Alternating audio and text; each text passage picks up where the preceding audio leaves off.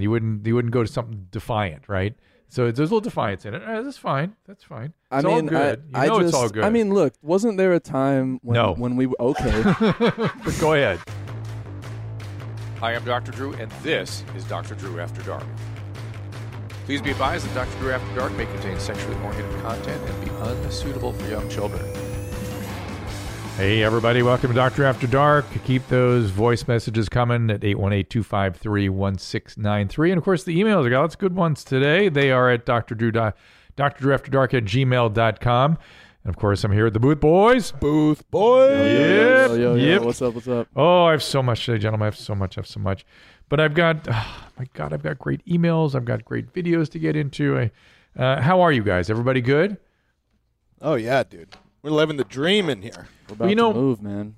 Figuring this whole thing out. Okay. Well, you mean to Austin, all that stuff? Yeah. Yeah. It's going to be fun. We all get go down there. But hell yeah. And me and Christina will have a glorious reuniting in the city of Austin. No, yeah, it's so funny, man. I'm seeing so many comments that are like, man, it's going to be sad when the show ends when they move to Austin. And it's like, the show is not ending when the studio moves to Austin. No. We're continuing. We go to a new level when we go to Austin. We have Christina and the Booth Boys, and it's going to be on, gentlemen and ladies. Hell yeah, dude. I look forward to it immensely. I will go down there on a regular basis, and we will do After Dark in Austin, and I'm delighted to do that.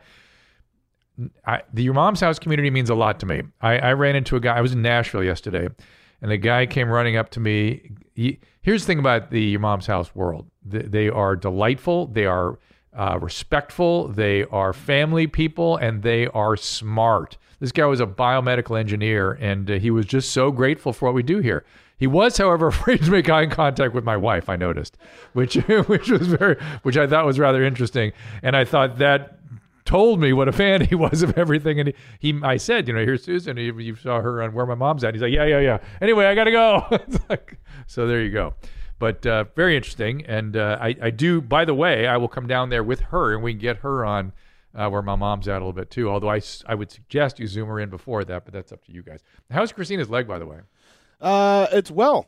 She was in the other day with a boot. And, walking on it?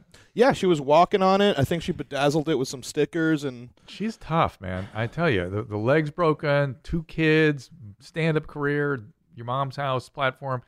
That's a lot, and she makes it look kind of easy. Yeah, dude, she's so punk rock, dude. She's goth. She's so punk, she's goth. She's never let go of that. So, I have sort of superpowers of observation. Oh, boy. Yeah. Sorry, gentlemen. And when I turn them on, it's sort of like Superman using X-ray vision, right? It goes, it just sort of, I see things. And so I walked in today, and I noticed something's up with old Ennie. He seemed a little more, I don't know, it was interesting. He was a little less likely to make eye contact. He was sort of it wasn't aloof. It was just sort of like first I thought maybe it's because he just masturbated in the bathroom, and he felt guilty about it. And so I went into the bathroom. I actually had to go to the bathroom myself, and so I sort of did a little exam of the bathroom, and things were awfully tidy, like somebody had really cleaned up. So I thought, well, that's a possibility. Ennie, is that any of what's going on? Is that any of what's going on with Ennie? No. Okay. No. So I fine. Did So not clean. I fully accept. No. And so I'm watching him. And then he takes this device, which is how we slate all the different cameras here, and he started walking around going, "Suck my dick." And I'd not heard that before. I didn't really understand what was happening. Perhaps there's an explanation. He said it again when he walked into the booth there. And so I thought that completely went over your head. I was laughing. Nothing goes over my head. I may not understand it, but it does not go over my head. So go ahead. I was laughing in my head, thinking like, how did he not hear me say that? I heard it. I heard it. Of course, I heard it. I was doing a little notations in my head about all the things I wanted to talk to you about, and that was one of them. And so Had you just gotten high or something? Did you smoke a bunch of weed before you got in here? No, I did a little experiment. You know what I'm saying? And am I right that you feel a little guilty about this experiment? Like, no guilt. No, I don't. Because I thought I was reading guilt, and so until the suck my dick stuff, and then I was like, "What? That's not doesn't seem to pull back on that." Who was that directed towards, by the way? Just the world, the universe. The world. I'm just really immature, man. That's really what it comes down to. Oh, dude, you're way more complicated than immature. It does not begin to summarize. But so you're immature, and you were saying suck my dick because you were pissed at all of us or something, or a little defiant. No, I just say that a lot. I don't know. It's just something. Well, you said it with the slate. This is literally what, and he came in here. He went like this. He went, suck my dick. Suck my dick. And I thought maybe it was a sound check or something, and you guys agreed he would do something funny or no. It's funny. I did the same thing in front of Rob Eiler actually when he was in here. Yeah.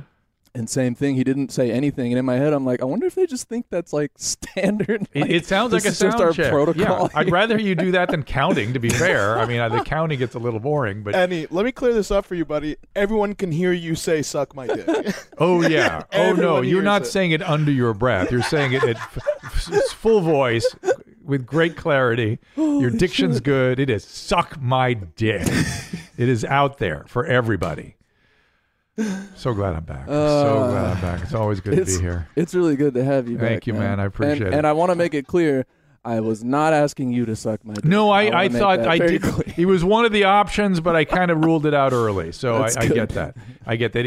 It felt either like a sound check or some little oppositional defiant part of yourself just letting itself out. You know what it feels like? You know when you were a little kid and you're like, am I invisible? Can anyone see me? Yeah. No, I don't, but you can go on. Oh, well. So go. You had that experience. Interesting. All right. Yeah, maybe that's a little telling of me. I don't know, but that felt a little bit like that, where it's just like, does anything I say register with anyone? Yeah, but he's just testing it. But you would normally go, hey, or something. You wouldn't go to something defiant, right? So there's a little defiance in it. That's fine. That's fine. It's all good. It's all good. I mean, look, wasn't there a time when we were okay? But go ahead. Wasn't there a time?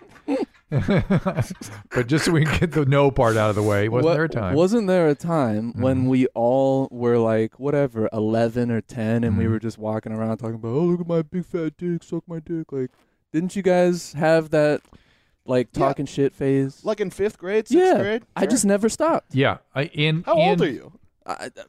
But, not in 5th grade? Not 11. I hope not. Yeah, so I did not do that. That was uncomfortable, but I was aware of people doing it. Yeah. So I to me it didn't feel right to do it. I don't know why, but I didn't do that. And probably because you're a good person. I know that's probably what that. No. I won't let you do that because I consider you a good person. Me? Yeah.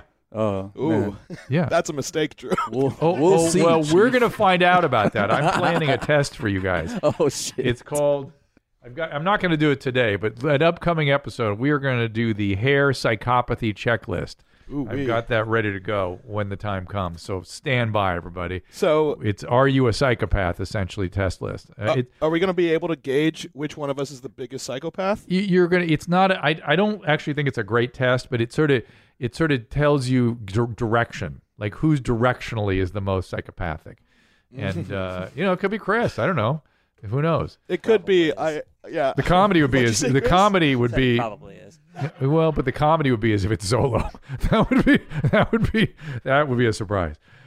See, and I always thought Chris was the canary in the coal mine. Like, I always thought he was the moral compass of the studio. He might be. That's why I suggested to you before we even started recording today. I'm like, hey, we should use Chris's answers as the baseline. I know you said that. I didn't answer you if you noticed. I thought we'll talk about that on the air. Canary in the coal mine. Can we talk about why this man can't just like say things? He has a saying for everything, and it's like I admire it. Don't get me wrong. Yeah. So I don't know if I'm in awe. I don't know if you noticed anybody.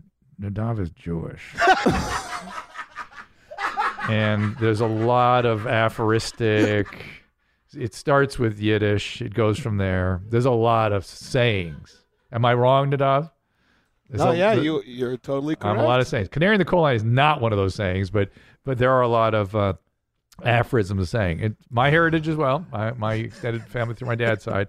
Oh, wait. So you're serious? So like, it's a J thing. But I mean, the fact that he goes to them, the fact that most people wouldn't go. Most people, they would think, even if they thought canary in the coal mine, they think, oh, I'm gonna sound like an old Jew if I say this. He just goes there. He just says it, and so it's all right. It's good. It's poetry. Certain kind of poetry. No, like I said, I admire it. I'm always like, he'll say something that sums up my paragraph of a thought in like 2 words. I'm like, how the fuck do you do that? Why do you always do that? Yeah. It's efficient. Yeah. It is. It's efficient. I admire it, bro. Do you have any Yiddish stuff to offer us? Like gay Kakenoffenjam, anything like that? Or? Like, oh, that's fakakta. Yeah, fakakta. The words, the single words. Yeah, it sort of starts. I love with that, Brad. It is that. To be fair, no. But listen, as always, I try to bring it back to something real, which is that the suffering of the Jewish community required them to rely on humor a lot. And humor, there was sort of an aphoristic humor that took hold, right? Yeah. And so that's they laughed to kind of prevent to deal with tragedy. Really, is what they were doing. So that's why they like, I don't know. Whenever you come across like a Jewish person, like more often than not, they just have like a decent sense of humor. That's why. That's right. Well, because we've been through a Holocaust. No, it got into the culture very deeply, and it's funny. There's what kind of road are we going down tonight? But there's a documentary out there I saw on Amazon called "When Jews Were Funny," and it was implying we're not anymore. And it was interviewing all these old comedians. They were all these guys from New York, all Jewish, and all they talked about the tragedy that there it is, 2013, and it was very interesting to looking at that history. So now there it is. So have a look at it. It's Are Jewish Comedians Funnier? Oh, look hilarious! And then there's a basket of pastrami and pickles on the post. Yeah. Oh, listen, they were angry. Some of it is anger too. By the way, I remember dealing with Jackie Mason. Jackie Mason was funny, but just when you take a beat, there was just anger would come out underneath it. Oh yeah, and Jackie Mason was the first live performance I ever saw. No kidding. And he was like, what? You bring me here and there's no bagels? There's no bagels. He's trying to be funny, but he was like, no. Where are the bagels? Like, and then he'd call you a Nazi bastard. Yeah. So it's interesting. Anyway, that's the nature of humor. I think comedy may end up being the American poetry of the last part of the 20th century, beginning of the 21st century. I think the African American community has the same exact phenomenon there. I think Richard Pryor is your poet. I think that's your Homeric poetry for 20th century America. Humbly. All right. So how did I get there? So back to Annie. All roads lead back to Annie. Oh man. So you mentioned something. You did say something to me under your breath that I said we would bring up on the show. So I'm going to give you the opportunity to present to whatever degree you feel comfortable. Yeah, I was just saying I don't know if I should say it because it's like I don't know if it's bad. It's bad, but it's not bad. I try to I do these experiments. You know what I'm saying? Like I need to know how my body works, and I don't like asking people and doctors because I don't trust them. So, except you, Mr. Drew, but Dr. Drew. Yeah, I know it's Dr. Drew. If he calls me doctor, then he stops trusting me again. So go ahead. I'm gonna go down a whole trust road here. That's fascinating. But go ahead. I said I tried anti-anxiety meds today. Tried them? Yeah, like meds that I was not prescribed. They were just so are you still under the influence presently? A little bit? Yeah. I mean, I just took a lot. Yeah. Okay. So that was what I was picking up on. That wasn't the weed. It's the Xanax, right? Xanax you buy? No. Lorazepam? I don't know. Well, here's the problem. I just know it's anti-anxiety. Yeah. Here's the problem with anti-anxiety. You buy it from... No, I didn't buy it. It's someone I know's prescription. Yeah, prescription. So you know it's a prescribed medicine. It's not something from the street. No, it's not street. Okay, so let's, for everybody out there, the street is very concerning because most of the stuff you buy as anti-anxiety in the street has fentanyl in it, and fentanyl plus anti-anxiety makes you stop breathing. So first and foremost, don't take anything except the anti-anxiety medicine. So how many pills did you take, and how long ago? I took 3. Okay. Oh God, what time is it? It's 12. I took it 2 hours ago. Okay. 2 hours. And so it's going to last 4 to 6 hours, maybe more. It wasn't clonazepam, was it? Klonopin? Dude, I mean, I wish I knew. I Okay, don't know. it was probably one of three. The common ones are alprazolam, Xanax, Ativan, or lorazepam. So alprazolam, lorazepam, or clonazepam, which is Klonopin. Klonopin lasts a good 12 hours. So you're going to feel like sleeping bad for the rest of the day if that's Klonopin. I'm guessing it's more in the shorter acting stuff, just judging by how loose you were and the S-my-D stuff and all that. That felt like Xanax to me. That felt like it's one of those medicines. Because I knew you were on something. And so, you notice how loose your body is, like sort of, all the muscles are relaxed as well. Yeah. It's loose and, it's like I kind of am just losing track of conversations. Right, I think. Right. Yeah. There's memory problems with it as well. Definitely. So you can't work. So all kinds of memory gets fucked up. Your working memory, which is holding something in mind while you're doing something like a conversation, and your laying down of memories. So the ability tomorrow to remember today, thankfully, it's going to be very limited. So this will be interesting when you watch this back. Oh boy. Like alcohol does that kind of thing too. Well, so what have you learned? So far, I mean, nothing. I don't know. Did it make you have a bowel movement? Because sometimes that'll sort of loosen up too. No. And I don't mean like diarrhea loose, but you have to expand a little bit of muscular energy to keep that what shall we say, that the storage bin accumulating waste. I think I've been exercising that muscle for so damn long. I get it. I don't even have to think about it. It just doesn't. So So given that you haven't learned anything, what led to this experiment? Dude, it's I mean, everything right now is like moving. You're stressed out. Oh God, I mean, endlessly. And so I woke up today with I got home from work yesterday. I had a conversation the minute I got back about moving and the budget and moving, because I'm moving like 4 people, not just myself. Was this with Mr. Segura? He was on you? No, of course not. No. So good. Tom has been amazing. Right. So this not the work environment. These guys are amazing. Okay. Yeah. No. So let's count our blessings. So good. You got a great work environment. You got great peers. Everything's good. Yeah. It's just the actuality of moving and all that is just getting to you. Yeah. Yeah. It's just that the way that we. I mean, as you can imagine, I don't. I'm not the most prepared when it comes to moving. So in the past, when we've moved, me and my roommates, we do it last day. You know what I mean? Like we get a U-Haul last minute. But you're grown up now. You're grown up now. You can't do that, right? Well, we were grown ups when we moved last time. But now you're grown up. You were working for some Russian TV station back then. That's different. Yeah. That's different. Russian TV station. What was it? Was it Russian TV? No, it was Russian live shows. But yeah, same thing. Same thing. Way off. And so is that how you say "fuck you," Drew? That's a version. No, it's putting a comedic little button on something that really is actually funny. So because I don't want to say "fuck you," I want to say this is funny, guys. You're saying you're way off, and like was I? So that's funny. I agree with you. Yeah, it's funny. Cool guys. Really like this. Speaking of cool guys, we're going there. So here's the thing about taking medicine when you're anxious. So you have in the world we live in, lots of people would take medication feeling the way you felt. Okay?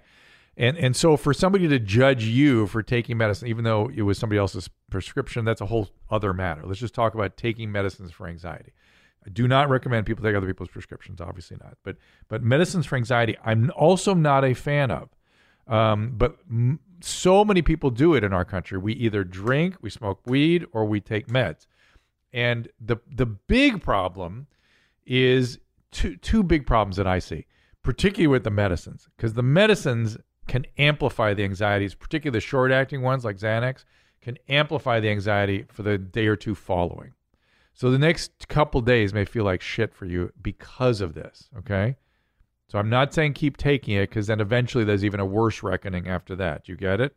Got you. Okay, so you may, if you have increased anxiety tomorrow, you can at least say to yourself, yeah, I did this. I got some relief yesterday, but today I have to pay a price for it. Okay. Got you. The other thing is it blocks our brain's ability to grow. when it comes to managing things. To manage stuff in our life requires our brains to act, engage, and do stuff, and to improvise and to create and to build solutions, right? That is a really, really important thing that we have obfuscated in this country like crazy in the name of not feeling pain, not feeling anxiety, not, feeling grief, whatever it might be. It's important to feel things. I'm not saying to the point that you can't function. I'm not saying the medicines don't have a role. Don't get me wrong. I have an anxiety disorder. I have taken stuff at different times in my life. I get it. It gets to the point where you can't function. And if you can't function, okay, I get it. Under doctor's supervision, hopefully. Not who was the person that gave you the meds, by the way? Not you have to tell you a person, but I mean, who is he or she to you? Just a friend. Just like a girlfriend, like somebody you're hanging with, or just a friend. Male or female? Too many questions. I answered it already. Female, got it. What's happening, man? What, you the FBI? You the feds? What's wrong, man? Okay. So it's a female friend. Trying to do female friend, and we don't want her to think too much of whatever's going on between you. I get it. But I get it. You're moving. What are you gonna do?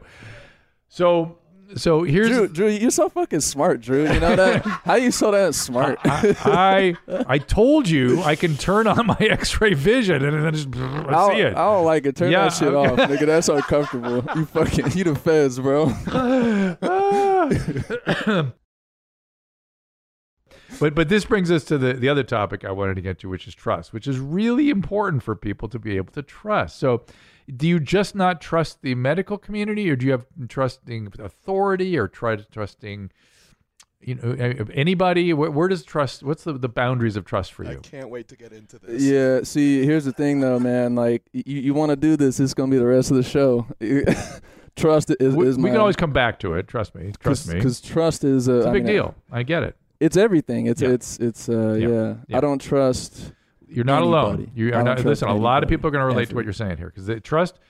Here's the problem. I think I've expressed this before on this show, and I'm going to say it again now, which is that if you don't trust, you can't get close, right?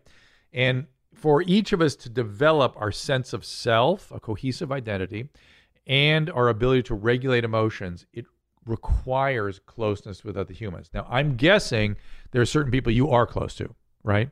You can do that. It's not that you're incapable of it. Right. If you've been badly traumatized, those people become incapable of closeness, incapable of that kind of being in that frame of closeness that allows for, really tight exchange of feelings and the ability to develop regulation. I'm guessing this is more sort of to just, you're not easy. It's not easy to get to that closeness for you. You don't trust people just generally. Not such a bad thing, by the way, because most people aren't worthy of your trust, right? I mean, I don't know. I treat everybody the same. Where, I mean, like you said, I don't get close to many people. Yeah, but you do. You're capable of it. That's I'm guess. capable. Yeah, but See, yeah, I overtrust. I'm too trusting, way too trusting, and that's me. That's equally a problem. And these are all issues of boundaries. Boundaries being overly tight or overly porous, that kind of stuff. I just wrote a book coming out with my daughter, and I recommend you pre-buy it. It's called It Doesn't Have to Be Awkward, and it's about these issues. It's written for sort of moms and teen children. It's not your mom's house per se. I mean, those of you that are sending me these emails and things, I don't think this is your thing so much. But if you have kids who are in the sort of teenage stuff, and it's funny, it came up for me today. I didn't think I was going to talk about this. I'm surprised. It's called It Doesn't Have to Be Awkward. Please support it. My daughter's a writer, and this is a big deal for her. It's her first big book. Is it an audiobook as well? The audiobook. I'm finishing it on Friday. I'll download it. Both she and I are doing it together. But it came to mind for me today because of Governor Cuomo's trouble.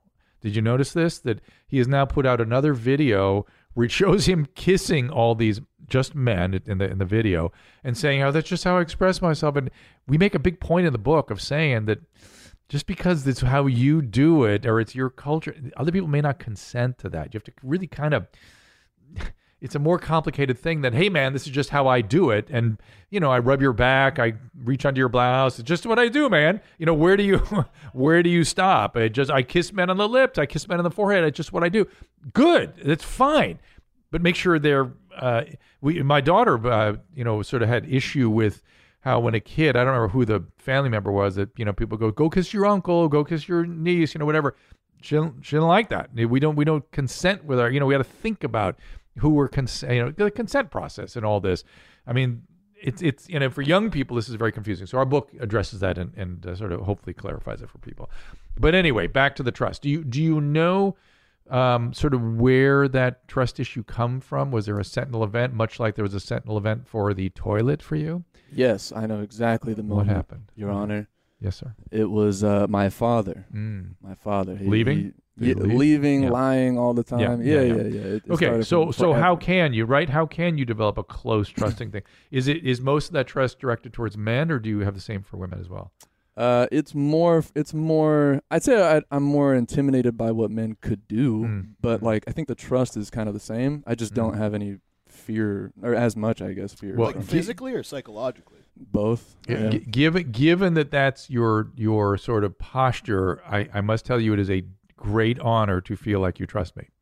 And no, I'm not kidding. No, I feel like that's a big deal to you, and I will honor that trust as the best of my ability. I get that that's difficult territory for you.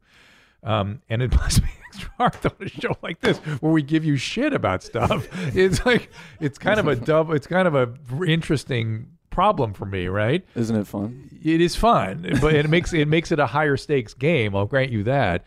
But I trust that you will tell me if there's territory that you've been pretty good about that so far that you don't want to go. I will happily respect that. Okay. I'll let you know. Okay. I think I'm pretty down for anything. I know that, but we could easily violate your trust. You could easily, this place, we go everywhere here. Yeah. It gets, this is about boundaries, and it becomes boundaryless very quickly here. So. Oh, yeah. If I had, boundaries up, I mean, those are gone now. You know what I mean? We've broken those walls down. Not all of them. It's good and bad. It's good and bad. And I would argue that you seem to have trust for Nadav, too. And then, Nadav, you ought to deal with that equally as respectfully. So be careful, my friends. Yep, I will handle it as delicately as I can. Okay, not here. I know that's not going to happen. I think more it's an issue of awareness and respect. Delicate. We passed delicate 3 years ago or whatever when I first got here. Okay, so let me just one last question about trust, and it's something we'll revisit again, no doubt. But the medical profession, because it always troubles me when people can't trust physicians and I'm deeply concerned about African Americans in this country generally because they've been mishandled by the medical community so many times that there's now some kind of a permanent mistrust, and that's a problem. Now we're trying to deal with that by obviously increasing diversity in the profession, which goes without saying a good thing. But what else is going on for you as it pertains to my profession? It doesn't. There's nothing specific to your profession. It's just that in my head. When you tell me something, you can tell me anything. Yeah. I am hearing the possible, the possible lie. I'm always hearing the potential lie that you're trying to tell me. Do you check up? Do you do your own research? Check up on, let's say I said, streptococcal pneumonia is treated with penicillin at a high dose. Would you go, Let me Google that, check that out. If you said that and were like, and therefore you should take it, then I would think that, well, there's probably a reason that you want me to take it. What reason could there be? I bet it's something, and then I go on these crazy tangents. So it can't be that and it's not, I know you kind of trust me, so it's not necessarily applying to me, but a doctor per se, you would think he has some motive for doing this. I will tell you, when doctors have a motive, it's mostly to do something and to move along. That's as sinister as they ever get, I'd say. Right. Just 'cause they're busy and they want to do something and they just kind of, all right, we'll try this and I'll see you back in a week, see how it worked. That's about as sinister as we get. And you could argue that that's a problem, that we should be sitting and thinking and really being sure we want to apply that risk reward to that given individual.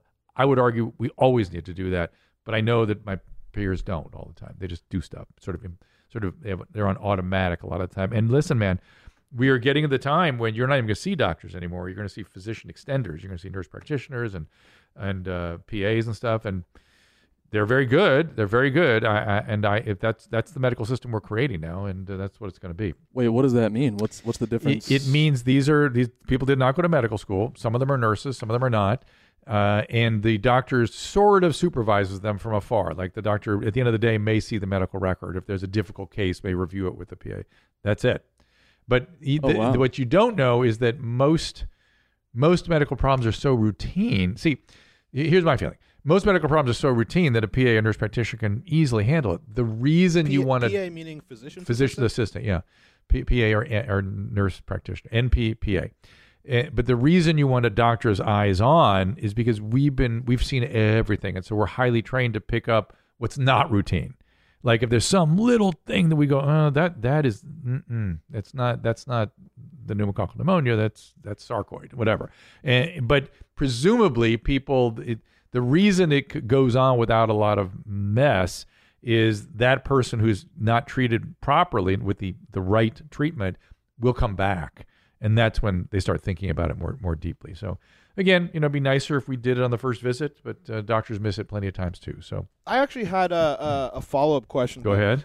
So, you're talking to Annie about, these anxiety medications. Yes. And I remember hearing the other day that someone, I can't remember if I saw it in a YouTube clip or something, but that benzos are the hardest addiction, one of the hardest addictions to get over. Like, they're very hard. Why is that? Like, what's the withdrawal process like? The withdrawal is horrible. Look, he's taken one day of a little bit higher dose than he should have, and I've already told him he's going to have withdrawal tomorrow, right? If it's Xanax, Ativan, that category of medicine. Oh, damn. The withdrawal kicks in very quickly. If he were on it for 2 weeks... Is it like a heroin withdrawal where you're just super sluggish? Or? No. Heroin withdrawal is like the worst flu you ever had in your life with horrible back pain and desperation. Benzodiazepine withdrawal is agitation, irritability, desperation, and then seizure. You climb the walls in a benzo withdrawal. I mean, it is... You can even develop something called a withdrawal or tardive akathisia, where you can't stop moving. It's one of the most uncomfortable things you can go through. Now, I managed that for years. There's lots of good treatment for it. You need to be treated by somebody who's done it a lot, because you have to use a ton of meds to suppress it, particularly if you've been on the benzodiazepine for years. The horrible thing is that if it's Klonopin, a lot of the misery goes on for 1 year. So you have to plan for that. It's not, the first 2 weeks are horrible, and sometimes the first 4 weeks are horrible. But with the longer acting meds like clonazepam, the post-acute withdrawal goes on for a year. So it takes a year to normalize. To get back to your baseline? To get back to your baseline. Jesus. So when people have finished that first year, they always look back and go, oh man, I was not normal at all. What about so sleep disturbances, excess anxiety, irritability, all kinds of crazy physical symptoms. It's not good. Is Xanax similar? Xanax is, for whatever reason, Xanax is a much more short-acting medicine with a higher affinity at the GABA site, the receptor site, the benzo receptor site, and therefore the withdrawal is much more intense and shorter. Yeah, but that too, much less than a year. That one can drag on a bit, but not like Klonopin. Klonopin really drags on. So again, Neurontin should be your core medication. That's another GABAergic medicine. It works very, very well. I use a lot of phenobarbital if you want to talk to your doctor about that to help people off. You won't like that medicine, but it helps curb the withdrawal. So anyway, yeah, I've seen a million times. And it used to be, I remember Upjohn, who created Xanax, used to come into my office and tell me, no. These are just your patients. They were just like this to begin with. It's not our medicine. It's this is where I jumped the shark with pharmaceutical agent companies. It's 1987. And they came in my office and said, oh, no, that patient that just had the seizure, he's just anxious. He was like that before he put on. It's not our medicines. I'm like, get the fuck out of here. Don't ever tell me that again. You insult me. This is clearly a withdrawal syndrome. Tell me when you got information on the withdrawal. It took them another 3 or 4 years to come clean about what was going on there. Jeez. So that I was really pissed at the drug companies for that. So yeah, pharmaceutical lobbyists really just kind of get in there and try and push those not pills. Lobbyists. They're salesmen. They come in. See, there used to be a cozy relationship between the drug companies and the physicians. It was thought to be sort of collaborative. They would fund my academic speakers, and then they would say, today's speakers brought to you by Upjohn. That was the extent of their commercial. They would just, it was collaborative. We'd bring in guys like Fauci, and he'd give a talk, and and these guys would pay for his travel and bring him in, and that got weird. That got weird over the years, and so now it's a relationship that should not even be had. Let's put it that way. We should not be in relationship with these big pharmaceutical companies. Wow, that's wild. All right, let's talk about gargoyling. Hell yeah! And gargoyling because of it. Yes, dozens of emails coming in from people that Brown using Ennie's technique. This according to Zolo. So I'm going to read you 2. Who knew that this was going on in America, and God knows maybe worldwide. All right, here we go. You're saying due to the movie It, like specifically? Also? The title of this email. Also gargoyling because of, quote, it. Wow. Yes. Hi, Mommy. Just writing you to let you know that I used to gargoyle dump like any for the exact same reason. It, in capital letters. No way. That movie scared the crap out of me as a kid, or into him in this case, and caused me to climb atop the porcelain throne for a number of years. He did get over it, though, and to be fair. I eventually grew out of it, but dumped like any at home, at my friends' houses, and in public restrooms.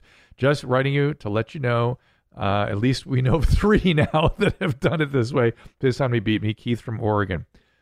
So there you go, Eddie. I thought you were the only one. I thought you were unique. You're certainly unique. You're one of a very few. Let's put it that way. I can't believe it. Wow. Here's one. Oh, did you really think you were the only one? It's never that way with human beings. There's like no such thing as the only one of anything. It just doesn't exist. Not that does that purchase, but the only one that is because of that movie. That's such a specific. It is such movie, a specific thing, I mean? but you got to figure if somebody had that effect on the movie, there's got to be another. It's got to be. Right. Too many people in the world. Here's I used to poop like any. Hi, Mommy and Booth Mommies. Booth Mommies, I like that.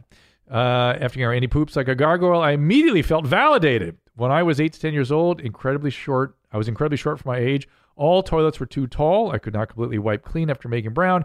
Had to resort to using Southern-style squatty potty. I guess that's sitting on the toilet edge. I've since stopped. I'm grown now, but some toilets still give me trouble. I think about using the technique sometimes. Have we been calling this Southern-style squatty potty? Is that us, or is that his thing? Not, no. We have not. It was necessary for me at a time, but Annie, you are never alone. Keep those jeans high and tight, like the Browns dropping into the toilet, and you bet I'm coming up in May to show you where it spits. R. Lee. Good times. Sudden significant decrease in ejaculate is another good one. 26 years old. Over the past 3 months or so, I've noticed that my ejaculate has decreased by around 75%. Believe it's due to my extreme dieting measures, but I put myself on for over 5 months. From January to June, I consistently ate about 850 to 1,000 calories per day. Exercising, the first 2 months were keto, and then I switched to very low fat, consuming blah, blah, blah. However, my sex drive became nearly non-existent. I would get the urge to masturbate once every 10 days. Over the last month, I've regulated my diet. My sex drive has returned. How long should I anticipate it will take for my body to fully recover? Ejaculate's still alarmingly low. So get some zinc in there, right? Interesting. It's a great idea. That we might want to do that. But here's the bottom line. So when we are designed biologically that when we go into starvation, the first thing that goes is reproduction, right? You don't want to bring a baby into a world where there's no food resources. That's what your body thinks. Like you don't want to try to have a pregnant woman survive a pregnancy if she can't get calories. That will not work. You also don't want to try to raise a baby. So your body immediately goes down to zip. So if you're on extreme calorie restriction, first thing that will happen is your ejaculate will go down. Your ejaculate has something to do with your testosterone level. It's not exact correlation, but it has something to do with that. Your ejaculate will go down. Your drive will go down. Your frequency of ejaculation will go down. And then when it comes back, hard to say. Sex drive usually comes back very quickly, but as you found out, the ejaculate may not. Let's see. It doesn't say how long he's been. 2 months. No, it doesn't say how long he's been eating. Last month.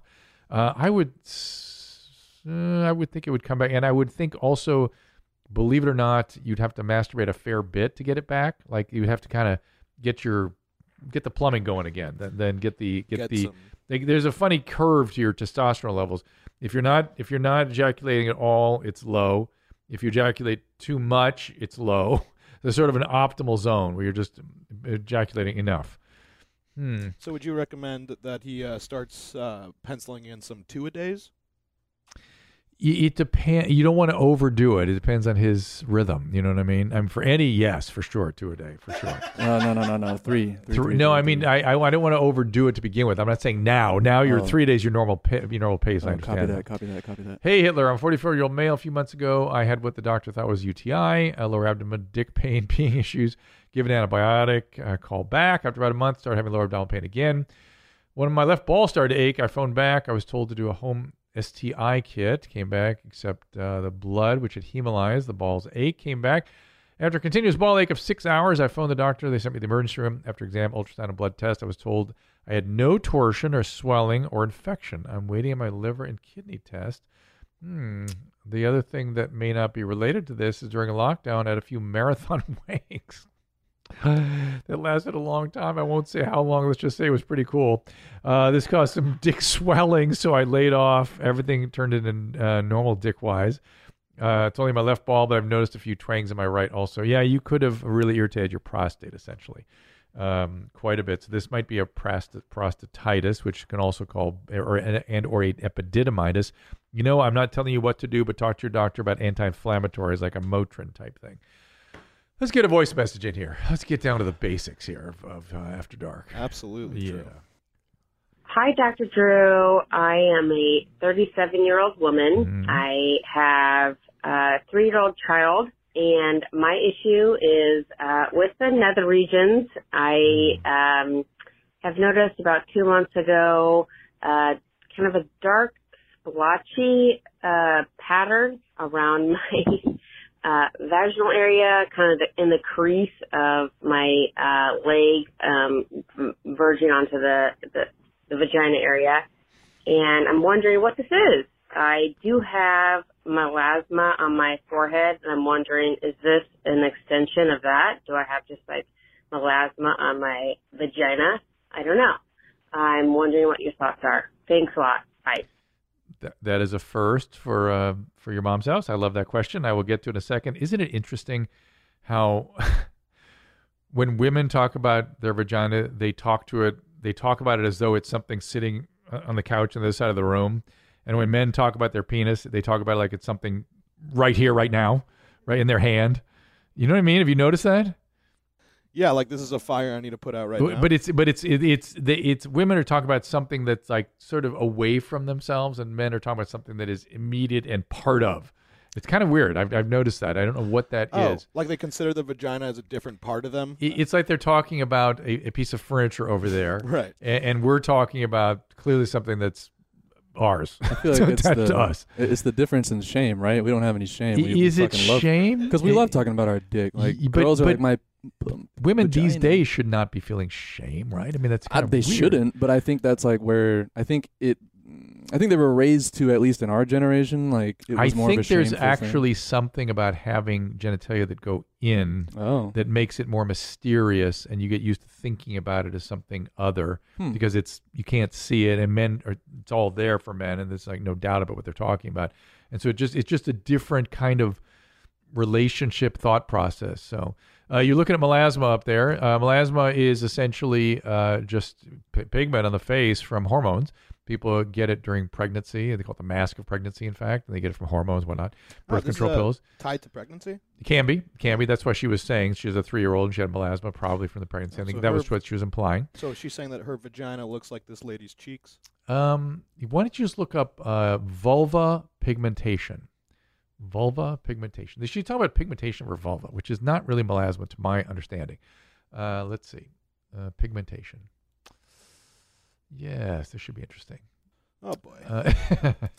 So that's what she's talking about. Some of these a lot of those are melanomas.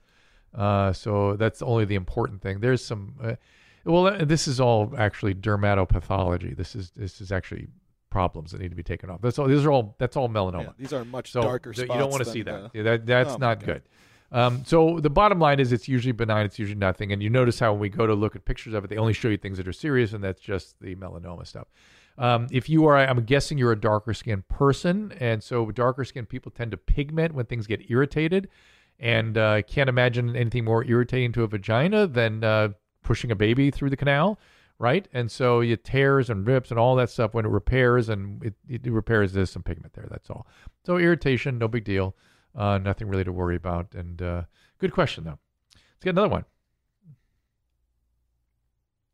Hey, Hitler. So it's a rule in my house that the lid is closed when one would flush the toilet. Mm-hmm. But it brings up a question when the lady asked if the bacteria can get into your vagina when you flush. If that were a concern, wouldn't it also be a concern for, like, farting in your panties? Would that be more likely to cause an infection? I brought it up to my friend, and she told me that's why we change our underwear every day. I don't know if that's true or not, but definitely concerning. Should I change my panties after I fart? I'm coming up in May. Thank you. Bye, Mommy. Yeah. Thank you, Mommy. Really good question. I feel like my relationship with this audience is maturing.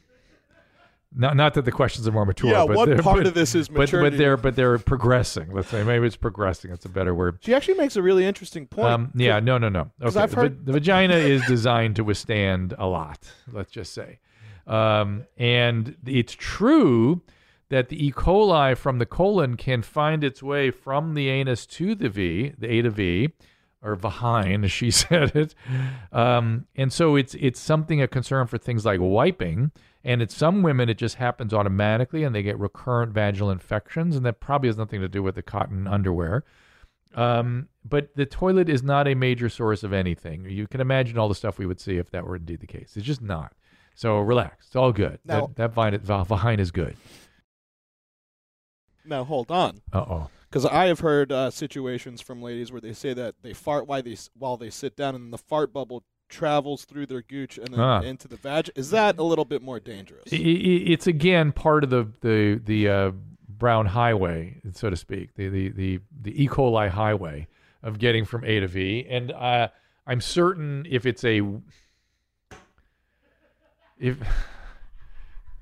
we have to think these things all the way through. I love it. If it's a wet fart, I'm certain it's more likely to carry stuff with it than if it's not. And if it were wet, I would urge you to clean things off. And by the way, I think this country is coming to the realization that bidets are not such a bad idea after all.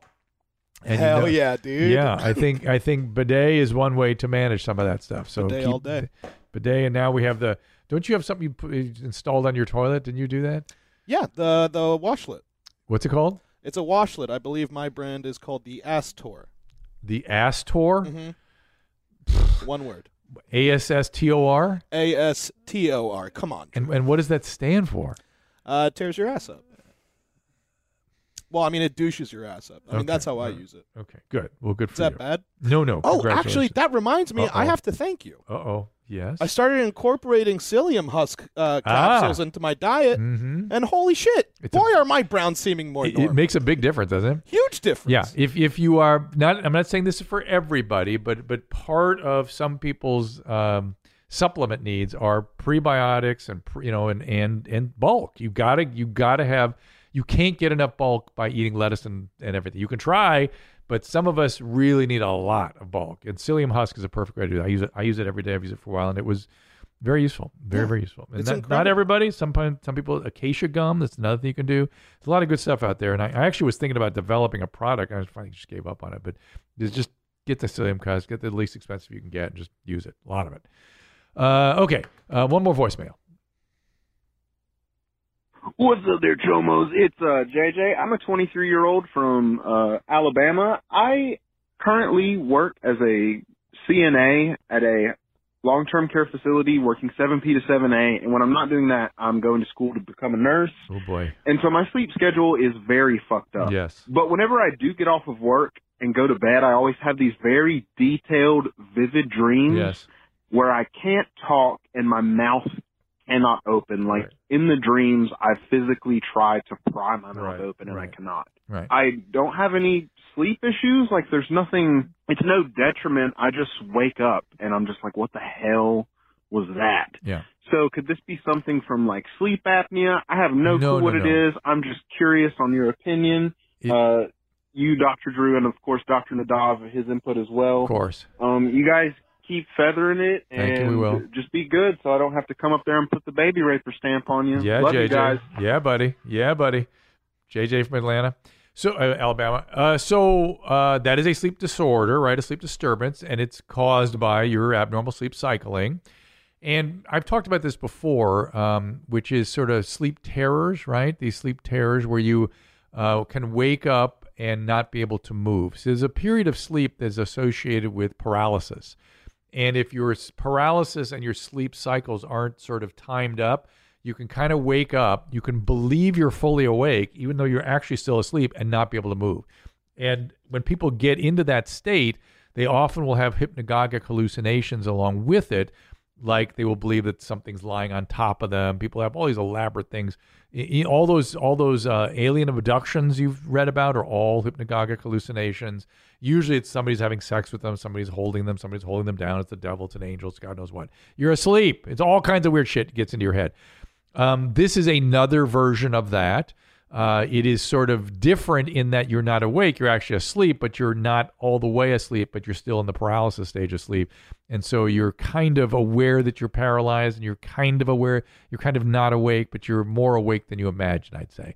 And if you restore your sleep back to normal, you try to get more sleep, proper sleep, your cycling will reestablish. But man, you must go into some very, very deep sleep very fast, and that's not normal. So it's going to be hard for you, man. You can get sick. There's a lot of data about what is called sleep-work cycling abnormalities. People get heart disease and lung diseases and all kinds of stuff if they do this for too long. And when you're young, you can kind of handle it, but be careful, be careful, be careful. Man, that's a good answer, Dr. Drew. I was going to go in a completely different direction. Where were you going, Dr. Nadav? You wanted your input. Yeah, I mean, I was going to say try emptying your nuts out before you go to sleep. That might give you a little bit more of a restful... No, that's not the deal. I'm not averse to that. Usually works for me. Good. He goes too deep too fast and can't kind of gets normally out of it. He's probably in REM sleep when that's all happening. I don't know. I don't know enough about sleep physiology and hygiene to really give him a specific state of sleep analysis, but there are people that can do that. Perhaps you should go enlist in a sleep study, try and figure out, let a professional tell him what's wrong with sleep. Why? Because what's that professional going to do except, dude, you can't work overnight, and he's going to keep working overnight. He's got to restore, at some point, he's got to put an end to this abnormal sleep pattern and start to sleep normally so he can restore normal sleep. Now, as a medical student, that he'll be able to return to a normal sleep pattern in 4 years? Well, he's a nursing student, but it's funny you bring that up because I was thinking recently. I guess we've talked about this before on the show, and I was thinking about friends of mine. Well, I was thinking about the difference between how we train physicians now and how we train them when I was in training, where we were chronically, severely sleep deprived, and I just learned to live like that for a couple of decades. But my peers, I remember fourth year medical school, a friend of mine was telling me that it was so bad she had an active waking hallucination. Like she started really hallucinating while she had responsibilities, as a student. Jesus. And she had to kind of attend to her sleep a little bit because it can get wild. Your body we have to sleep. Not everybody. Some people genetically only need 4 hours a night, but most people need on the order of 7 or 8.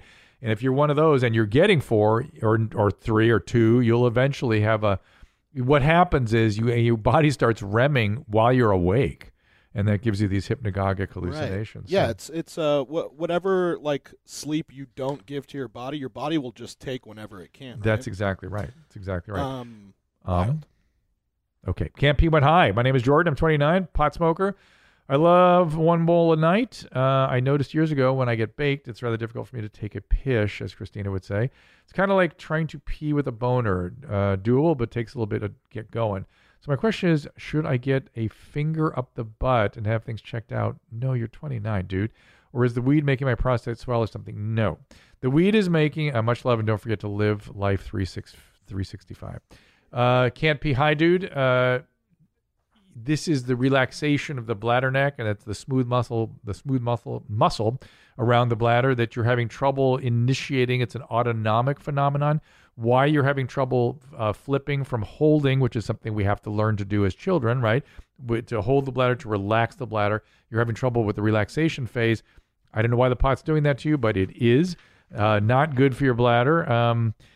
Maybe a hot shower. And sometimes people, when they go from hot to cold water and then hot again, they sometimes are able to relax and evacuate that way. You might try that maybe before going to sleep. I'm curious about John Breaks Bad News.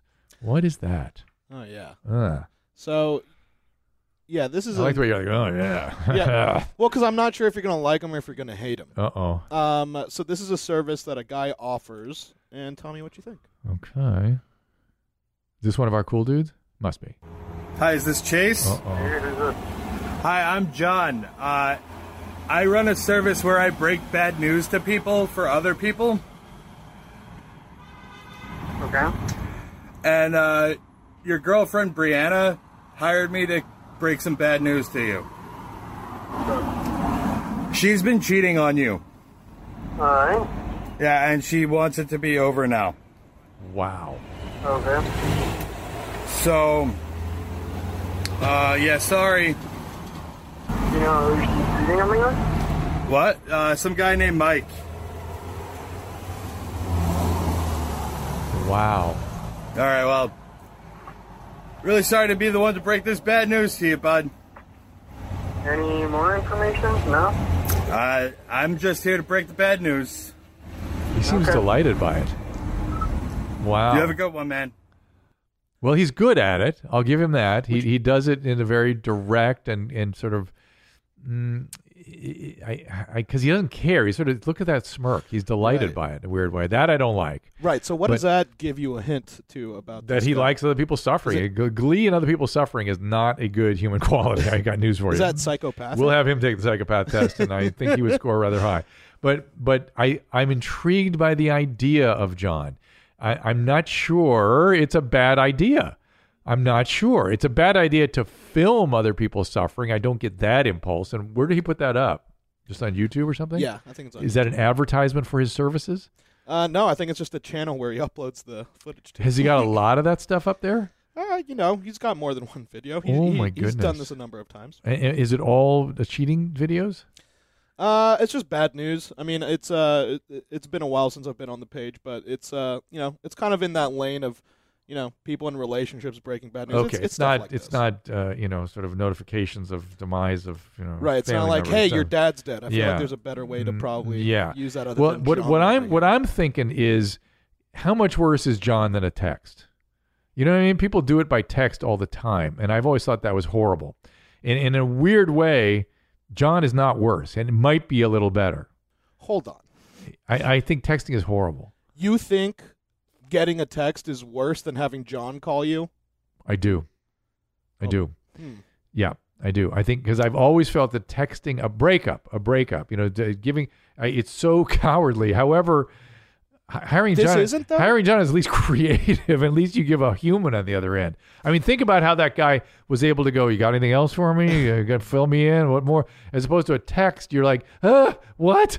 At least you have John there to go, yeah, man, she hired me. Can you believe it? And to commiserate with you and to sort of go, yeah, this is bad. But it's my business to give bad news. The fact that he likes giving the bad news is what's troublesome, but maybe that makes him good at it. I'd say that it's better if they offer you any type of like consoling of any kind. Yes. Then sure, but I mean the way he did it, no, because he was just like, "Yep, that's all I was here for." Sorry, but Chief. he's got. Sucks. I agree with you. He's got to give it in a firm way, but he was able to. So yeah, I wish I had more info. He was if he were not. Let's put it this way: if he weren't looking smirking and gleeful while he was saying it, I would have thought he actually was like, I wish I had more information for you, but I don't. The fact that he thought it was funny was like, all right, dude, that's not okay. But anyway, so the point I'm making is if you're going to break up with somebody, have the balls. There's too much cowardice right now. There's too much cowardice. Every time, here, my new policy is when some peer of mine starts giving me shit on Twitter, I'm calling them. I've told you this. I'm calling them up, and let's talk about it, because it's unlikely we disagree on things. All my peers all agree on stuff. And so if you believe the fake news that circulates on social media, that's on you. But let's talk about it. I'll be collegially about it. But I will tell you what, it's effing canny how few people get to the phone. They magically. I've gotten email exchanges with people. They still won't get on the phone. They're cowards. That's disgusting to me. You're cowards. This should be collegial. You should at least have the ability to get up and talk to your peers. Even if you disagree, I doubt we're going to disagree. But let's say we do, let's talk about it. That's what we do as colleagues. Now let me paint a scenario for you. All right. Let's say all of a sudden you get a call from John. Yeah. John goes, hey, Dr. Drew, I got some I would bad hang news up for you. immediately. Your buddy Frank disagrees with you. I don't know, about benzos or something. I don't know. Oh, yeah. Oh, I would like that. Right, but then you have like, oh, what does he disagree on? And he goes, sorry, man, that's all the news I got. Then I would be like, please send word back to Sam or John or whoever he is, and say, I would love to get on the phone to discuss. I don't think we disagree. But he's going to be like, that's going to be $50, Chief. Exactly.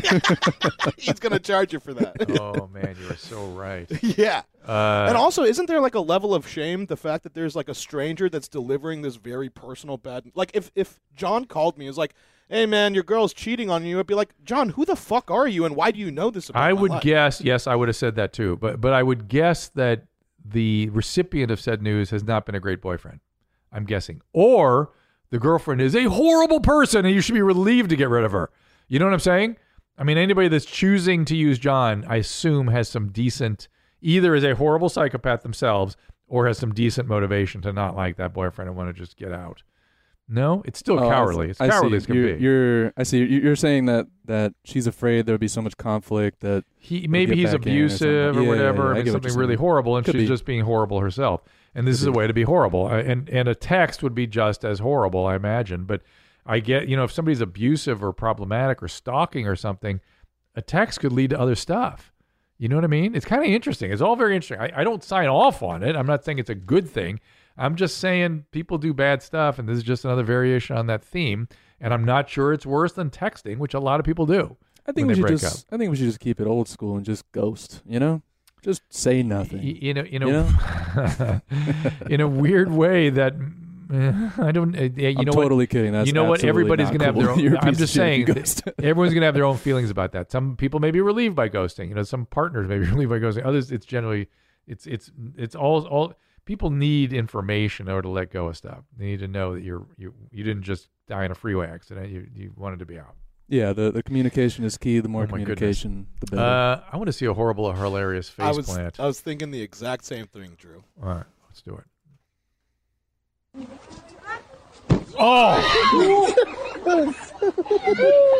Oh! He's fine. If that had been cement, he would not be fine. So the good news is you see the dirt come up there, so there's some padding there. Let's see one more time. I'm going to be like Tom. Oh, yeah, he bounced, but I think his shoulders were forward a little bit. If I were Tom Segura, I'd be laughing out loud right now. Hold on, one more time. Oh. Oh yeah, his shoulders did good. Yeah, he had an arm in front of him a little bit. But good for him. Well done. What was he trying to do is my question. Was that supposed to be land on his feet? One more time. Let's think whatever he planned to do did not happen. Let's see how far he got. One flip. Did he pass his feet? Yeah, he passed his feet. He passed the feet. Maybe he was planning to do another half flip or something. I laughed. You see that? I laughed at it. Okay, so that one is like, funny on the surface. Yeah. It's very hard to find that one horrible. Yeah. Because it's like he's getting up immediately. You're warming me up for something. I sure am. What's going on? Tell me if this is horrible or hilarious. Shit. Back.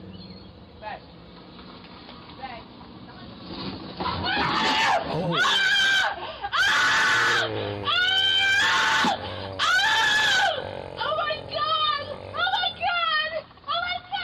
Oh, that leg. Oh. You are not okay. Oh, my God. Call an ambulance. What the is wrong with you? She's so right. Yeah, but she didn't pass out from the pain or anything. She's probably fine. For the moment, when she gets a compartment syndrome in that leg and her kidneys fail, that's not going to be so fun. Compartment syndrome. What is that? It's where she when you get a crush like that and you get an extreme break, you can, much like Bert was concerned about giving Tom a baby arm, you can affect the neurovascular bundle, it's called, and you can sort of tear arteries or veins, and some of the muscle groups in the leg are in compartments. They're in these tight compartments, and it fills with blood, and that further restricts the blood into that region, and the muscle dies, and the muscle goes out into the bloodstream and clogs the kidneys. It's a mess. Compartment syndrome. It's a mess. Sounds like a real mess. It's good time, and your phosphates everything goes out of whack. It's just a mess, and so this reminds me of that horror show you guys showed me now multiple times. Of that mechanic shop where you drive in and killed that guy. Oh, in or I Taiwan, thought killed him. No, he's fine. He's alive. So I Classic. hear. But that was the same kind of thing I thought I was seeing, which is, these compartment syndromes and these or unglovings. Like literally, sometimes when you compress a leg like that, the skin, it just pops off. It just splits all the way down. Wait a minute. Have you seen the lathe one yet? The what? The lathe one? Where the guy gets... I think I did. I'm pretty sure we showed it. The one with the blood mist? Oh my God! Where he gets caught in the machine and he starts twirling. He gets sucked into it. I don't think I saw that one. No, yeah, because I think that's where we got the word degloving from. Okay. But if you want, I'll pull it up right now if you want. I guess I need to revisit it because part of the show lately has been me revisiting the things to see how I feel now as compared to before. Oh my God, you get it! Oh my God, you have it just Googles right up. And just a heads up, the viewers will not see this. Okay, good. Yeah, because this is not something you're allowed to show on YouTube. Or pretty much anywhere. How are you able to see it? On Reddit. Oh my God, this is sad. Sure is. Did Tom laugh? Tom sent this to me. Or was he able to know that this was bad? I don't think I've seen this. There's a guy walking around a machine. It's quick. Like a machine, guys walking around a machine tool sort of thing. And he gets dragged in. Oh, yeah. Oh my goodness. That is not even ungloving. That is pulverization. That's called pulverization. I've never seen that. We never showed this to you? No, that's all parts of bodies being thrown off. No, yeah, that's his hand that just flew out. I think that might have been his head, guys. I like his coworker. Like, oh my God, oy vey. He's like, oi, the mess. I like how you're projecting just Jewish mannerisms. Now I cannot believe now Brian he's realized got what's sucked happened. And now he sees it. Now he. But before he's just like, oi. Now he's like, oh Jesus, that's terrible. I've never seen that. So that's not a horrible. degloving. All right. That is a pulverization. That is terrible. That's a new word. I didn't know that was a possibility. It is possible to pulverize the human body, Man, much like. What a neat world we live in. I think we got to wrap this thing right here. Are you guys okay with that? Can we wrap it? It's a perfect note to end on. Okay, I think so. We as Stern always says, we've said it all. You've said it all. We've covered a lot of territory today.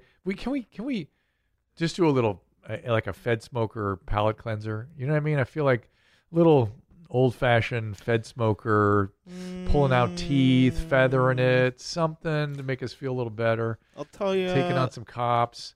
You know what? Here, I'll we'll give you some TikToks instead. Okay. Just something kind of. I love it when women wear those yoga pants. Eesh. Okay. Pretty great, right? You'll get a lot of dates, sir. It's awesome. Another one? Sure do. Yep. Showing us pansies. Okay, I think I need to teach a little peace hooking here. What peace hooking is it's a bunch of exercises put together. We do lots of isometrics, resistance training, pushing and pulling all the time, pushing and pulling with your arms and your legs, and push. Lots of stretching, the back. Let's do the back. This is like the yoga for America. A lot of massaging. Massage your stomach there. Massage your stomach. I want to look like that guy. Lots of exercises. Isometric push. What does that help? It's nothing. Pushing and pulling. If you're 90, this might do a little stretching and stretch. Yeah. Feel that stretch. But if you're under age 85, I don't think that does much. But congratulations, sir. Well done. Very enthusiastic. One more. I can't get the lathe out of my system yet. We got to get it out. One more. So I'm Jewish, but I'm what's called New York Jewish, which means Jewish, but for business purposes only. So for me, I do things like I eat bacon, love foreskin. This lady sucks and a liar. I'm good. That's fine. We can finish with that. The business Jew did it for me. We started with Nadav. We ended with this young lady. I think that's a nice bookend on our show today. Andy, thank you for your openness and you're willing to come forward, and I hope you're still awake. Are you still there? I'm still here, Drew, Good. and happy to give it to you. Thanks for being my safe space. I appreciate you, bro. I am honored to have been so, and we will see you all next time. All conversations and information exchanged during participation in the Dr. Drew After Dark podcast or interaction on the drdrew.com website is intended for educational and entertainment purposes only.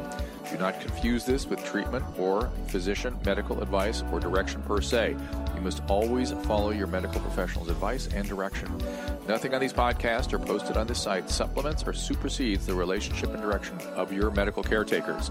Please understand, I am not playing the role of physician in this environment per se. I'm educating. I am a licensed physician with specialty boards in American Board of Internal Medicine and American Board of Addiction Medicine. Drew 129.